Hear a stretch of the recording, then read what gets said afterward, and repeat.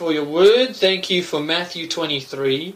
I pray that as we look at it today, that you would help us all to be challenged by your word, to be encouraged and convicted by your word. In Jesus' name we pray. Amen. This past venture out of my office, 22nd library at the college. After studying for some time, I asked, then I hear a classmate who you know from across the room go shh with a smile face. Yet a few moments later, this student, whose name starts with Ol and endly, begins a conversation of his own. And as I was preparing, I thought, what are it? And it would be a small example about hypocrites. When I would talk to a friend at uni in Ballarat about his experience in youth group, I had an inappropriate relationship with one of the youth. He asked me why would he want to have anything to do with a hypocrite? And isn't that awful? Because of this hypocrite, my friend was closed to hearing anything about Jesus. Or what about the pastor I knew who had surely preached me, yet he committed an... He did marriage counselling. He stood up with many couples while they made their vows to God. But he breaks his. All the people that were heartbroken and destroyed because of this pastor, this hypocrite. Isn't it sad? And I imagine you may feel a bit like I do when it comes to hypocrites. These people that destroy others' lives doesn't make you dislike, even despise hypocrites. In Matthew 23, Jesus comes straight out with it and says clearly what he thinks of hypocrites. And it's a scathing rebuke, and it's a big chapter, but really there are three parts. The explanation to the crowds in verses 1 to 12. The condemnation of the Pharisees in verse 13 to 36. And a lamentation for Jerusalem in 37 to 39. An explanation, a condemnation, and a lamentation. But to really understand this chapter, we need to see what's been happening already. Jesus, I like to see it as Jesus been verbally following Muhammad Ali's famous saying, float like a butterfly, sting like a bee. The religious leaders are throwing their punches, trying to defeat, to trap, to condemn Jesus. You know, the Herodians take a jab, but fail. The Sadducees throw a haymaker, but get beaten back. The Pharisees throw an uppercut, but Jesus is ready. He bobs and weaves and gets more than a few in of his own. They're trying to get Jesus into the corner, but by the end of their attack, Jesus has them on the ropes. And in verse 24, the last verse before our chapter, it says, no one could say a word in reply. From that day on, no one dared to ask him any more questions. And then in our chapter, Jesus begins to majorly sting like a bee. He begins a relentless assault on these despicable hypocrites. These guys that have seen the wonderful things Jesus has done, yet are trying to destroy him. They need to be told how they are leading people away from the only one who gives life. And so in verse 12, Jesus gives an explanation to the crowds and his disciples.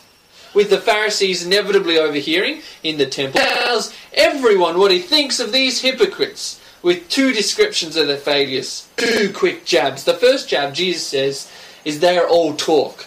So you must obey them and do everything they tell you, but do not do what they do, for they do not practice what they preach.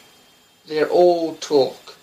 In fact, verse 4 says, they heap heavy burdens on everyone around them and do not lift a finger to help. The only finger they lift is a finger that points at people and condemns and judges and tells them to do this, do that. You know, I often carry out the groceries from the car to our apartment up the stairs, and like any man worth his salt, I attempt to take as few trips as possible. If I was like a Pharisee, it'd be like me telling my 2-year-old daughter, to go get the groceries and carry them up the stairs without offering any help whatsoever. There's no mercy, there's no compassion. But the Pharisees aren't just loading up groceries, they are loading laws and regulations. They say we're to keep the Sabbath day holy, so here are 39 extra laws, including how many steps you can take and how many letters you can write. But they're all talk, no action. The second jab, Jesus says, is that they are nothing more than show ponies. Everything they to be seen by others. Their fashion sense, their seating arrangements, their titles. Verse 5 mentions their phylacteries were wide and their tassels were long. Here's a picture of a phylactery. They took an Old Testament reference in Deuteronomy literally to put God's word on their foreheads, and they would make sure everyone saw their great phylactery. You know, they must be close to God with a phylactery that size. And their tassels, they were a reminder of God, were super long. These guys must obey God. They must want to glorify God with everything they do. But it's all one big show. Don't be like them, Jesus wants. Don't be a hypocrite. Instead, Jesus tells everyone in verse 8 to 12, don't be obsessed with titles of superiority. Don't call someone your teacher or father or instructor in such a way that they'll be seen as above and superior and on a pedestal of gold who can do no wrong. No. Because Christ is your instructor. And we can only treat Christ that way. And because the greatest is to be a servant. In verse 12, those that seek others' praise will be humbled, and those that are humble will ultimately be praised. This is the explanation Jesus gives to the crowds of what he thinks of hypocrites. Don't be like them. Jesus is against hypocrites. And aren't we? I can imagine us in the crowd cheering Jesus on as he goes to town on these guys who have tried to knock Jesus down and taken so many others out with their hypocrisy. And Jesus steps it all up a notch. And it's no longer stinging like a bee, he begins pounding like a bull. He begins his condemnation of these hypocrites in verse 13 to 36. He knocks them into the corner and verbally delivers a sequence of 5 well-aimed punches, each one progressively stronger. First in verse 13 to 15, he knocks their hands away, their actions. Verse 15 says, they've travelled over land and sea to tell people about God. But in the end, they're just shutting people out of heaven. They take people further away from God towards hell. You know, I'm shocking with direction. Somehow I was born a male without that so-called internal compass that I'm supposed to have. When I was down near the coast of Geelong, I intended to head back. I was about to turn right in the intersection and kindly mentions that it's the opposite direction to where we're supposed to be going. East instead of west. And I would have led my whole family the wrong way. But these Pharisees, they're not only travelling destruction by insisting on rules that will lead people away from where they should be going. Wham, you hypocrites! Your actions are disastrous. He knocks their hands away. Next, Jesus whacks them in the mouth. Their words are ridiculous, he says in verse 16 to 22. You know, they say there are different levels of oaths or promises. They talk about technicalities that can get you out of promises you have made.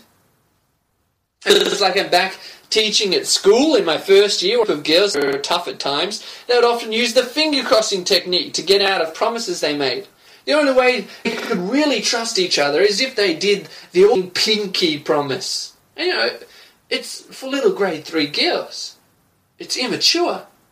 Hypocritical blind Pharisees were being like grade 3. Doesn't matter what you swear by. In the end, I'll stop using your mouth to make your finished hypocrites. Thirdly, Jesus socks someone in the head. In verse 23 to 24, Jesus, the whole point of the problem, the whole point is they're missing the point. They don't even understand. Verse 23 says they go so far as mint and dill and cumin, but in the end, they're missing the... Well, this is what the point is. It's justice. Mercy. They stop eating the smallest. Oh, it's like they're consuming a camel. You hypocrites! Don't you understand the law? Show mercy. Stop rigidly applying your laws you made up that you don't even follow in the end. Where is justice? Use your head, you hypocrites. Because fourthly, it's about the inside, not the outside in verse 25-28. Jesus gives them one in the ribs, close to the heart. They rub up really nice. They seem like they're following God. Anyone looking at them would think they're someone to aspire to.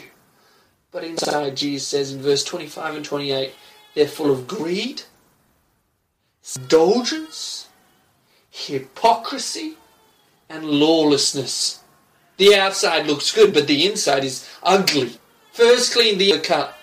Jesus goes even further, though. It's worse than Jesus said, are like a beautiful tomb. Outwardly they can be splendid. My wife and I at times would walk through the cemetery close to our house in Geelong. It's an amazing graves that are shiny and beautiful. But despite the outside, what's on the inside? Dead bones. The Pharisees are striving to follow clean, contact clean. And finally, in 9-36, Jesus gives the final blow, the follow-up struck. All in a time machine, They would listen to the prophets that God sent. They wouldn't have killed them like everyone else did in that time. They even decorate their adoration. That's what it says in verse 30. And you say, if we had lived in the days of our forefathers, we would not have taken part with them in shedding the blood of the prophets. And what a stupid thing for them to claim when the greatest prophet, John the Baptist, they didn't believe him. But even more than that, the irony, Jesus, the Son of God, is standing before them and they're like, no, we'd better be better, we would listen. And here is Jesus. And they are trying to destroy him. What hypocrites. Jesus tells them what will happen in verse 34. He says, more prophets will come and you will kill them, flog them, crucify them and persecute them. And that's exactly what happened. All the martyrs like Stephen and many others all had this done to them. Jesus says, you know what, you hypocrites? You will be judged. You will be condemned. It'll be as though the first to the last martyr in the Old Testament, Abel to Zechariah, will be orders. You will be guilty in the very thing you pride yourself in. And on this fifth and final blow, the bell dings, and it's a clean knockout. We sit in our seats, watching the fight, glad these awful hypocrites get what's coming to them, and then Jesus ends his reverberating refrain of condemnation by looking around the crowd, looking at the city, and not delighted in a victory, but being overwhelmed with sorrow.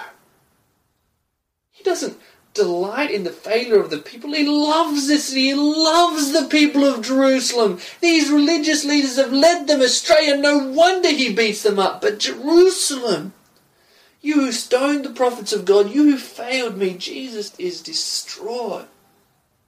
And in verse 37, Jesus says this beautiful thing. He says, I have longed to gather your children together as a hen gathers her chicks under her wings. It's like when I see my daughter crying after she's fallen off the couch, head first, and I long to pick her up and hold her and protect her and look after her. And Jesus, who can protect so much better than I can, wants to for the people of Jerusalem. But it says they're not willing. They've rejected Christ. They will crucify Jesus. And yet Jesus ends in verse 39 with hope for the future. The King will come again.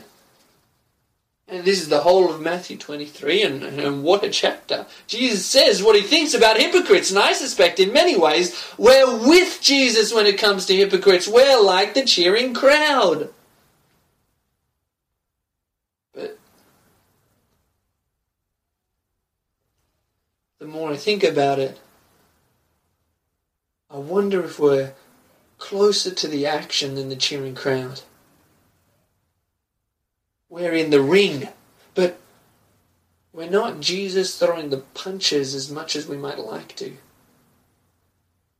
We're the hypocrites in the ring. Jesus is landing these blows on me. I wonder how many Jesus lands on you. Well, we like to let ourselves off lightly, but I think if we were honest with ourselves, we would see it again and again. What would Jesus say standing up here? Woe to you, churchgoer, Presbyterian! Woe to you, hypocrites! Is that what he would say? Are you a show pony? When you say, all for God's glory, how much do you really mean it? I often pray that God would be glorified, but I constantly need to watch out. Because at times when I serve a church, like read the Bible, pray, preach, play music, prepare supper, do sound, I really want to share the glory with God. Or at least, being glorified, so at least I won't be humiliated. But how much do you care about what other people think? How much do you care about what God thinks? How much do you care about being seen? How much do you care about God being seen? Are your hands knocked away when we say trust God, but when crisis hits or something unexpected happens, we only really trust the actions we can take? The things that we think we can control. Otherwise, we worry.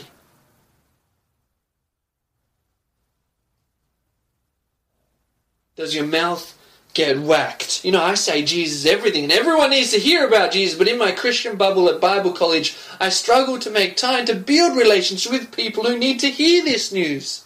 But if we really believed what we said, how much would our words change each day at work, uni, or sport? We pray for God to make opportunities for us, but do nothing about it.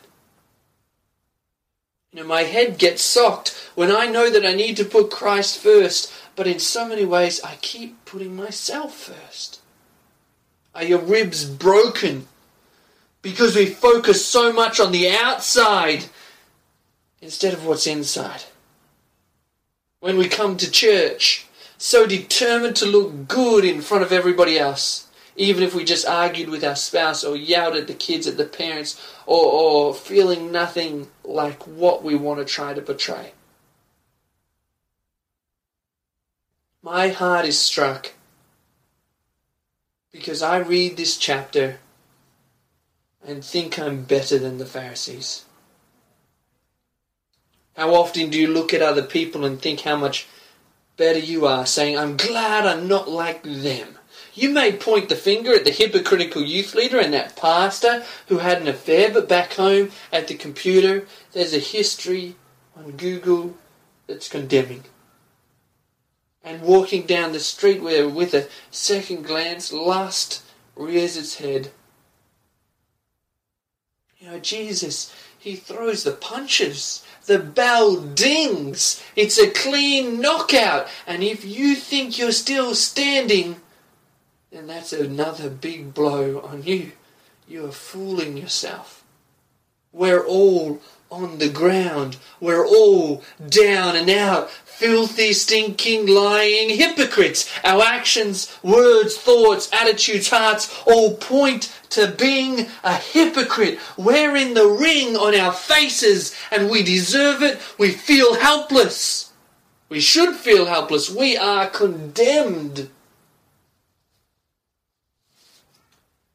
There is no hope.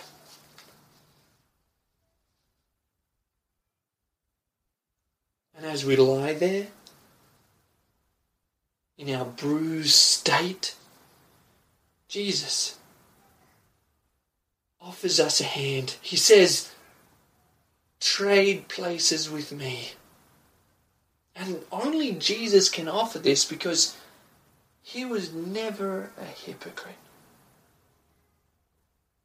Jesus was all talk and all action. When the Pharisees tied up heavy burdens without offering a finger to help, Jesus says his yoke is light and his burden is easy. Jesus not only lifted a finger to help, he lifted his own life onto a cross and bore our entire burden of sinful neglect of the law.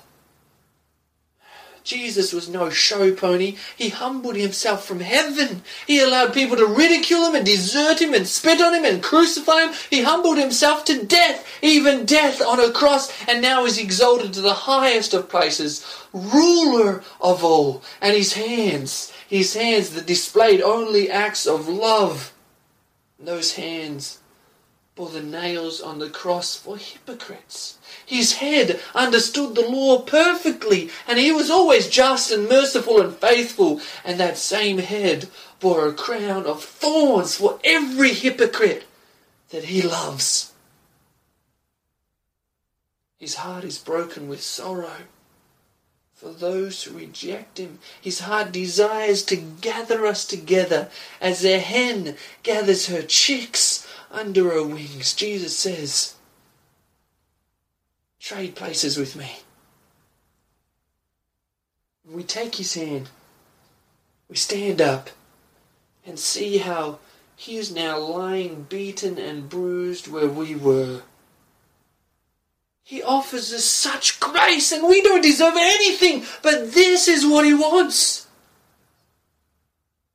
So, what should have I said to my friend at uni who rejected Jesus because of hypocrites? What would have you said? Maybe I should have said something like, yes, the church is full of hypocrites. Yes, the world is full of hypocrites, but there was one person who never was a hypocrite. Jesus Christ. And he offers to trade places and save you and save me from our hypocrisy. He has a heart that is longing for people to come to him and find forgiveness. So trust Jesus and take his hand. Have you sought forgiveness from Jesus for your hypocrisy? And then we get up, and what do? Do we just accept we're all hypocrites and that's it? No. If we were happy to be a hypocrite after what Jesus did to us, it would be like us spitting down on him who traded places with us, the one who was beaten in our place. How ungrateful would that be? Instead, we live now striving to fight against our hypocrisy, never being perfect but always trying to perfect. We stop looking down on others and thinking how glad we are that we're not like them, but seek to humbly point them to Jesus. We stop play acting when we come to church and trying to look like a good Christian in front of everyone. Instead, we're honest with each other. When we say something, we strive to do it. We don't just believe what the Bible says and hear it, but we live it. We strive to stop being hypocrites, and we strive to stop pretending we're not hypocrites. Instead, we tell people about Jesus who never lived hypocritically and who saves hypocrites like me, like you. Let's pray. Heavenly Father, thank you that Jesus was no hypocrite. Thank you that we can find forgiveness for our hypocrisy. Please bear open our hearts and help us to see our own hypocrisy day by day, and help us to plead and come to you, running to you for forgiveness when we fail, when we muck up, when we get it wrong. And by your Spirit, push us, encourage us, mould us to be more like Christ, who never was a hypocrite. And give us the courage, give us the words and give us the wisdom to point everyone around us to Jesus Christ, who never was a hypocrite. In Jesus' name we pray. Amen.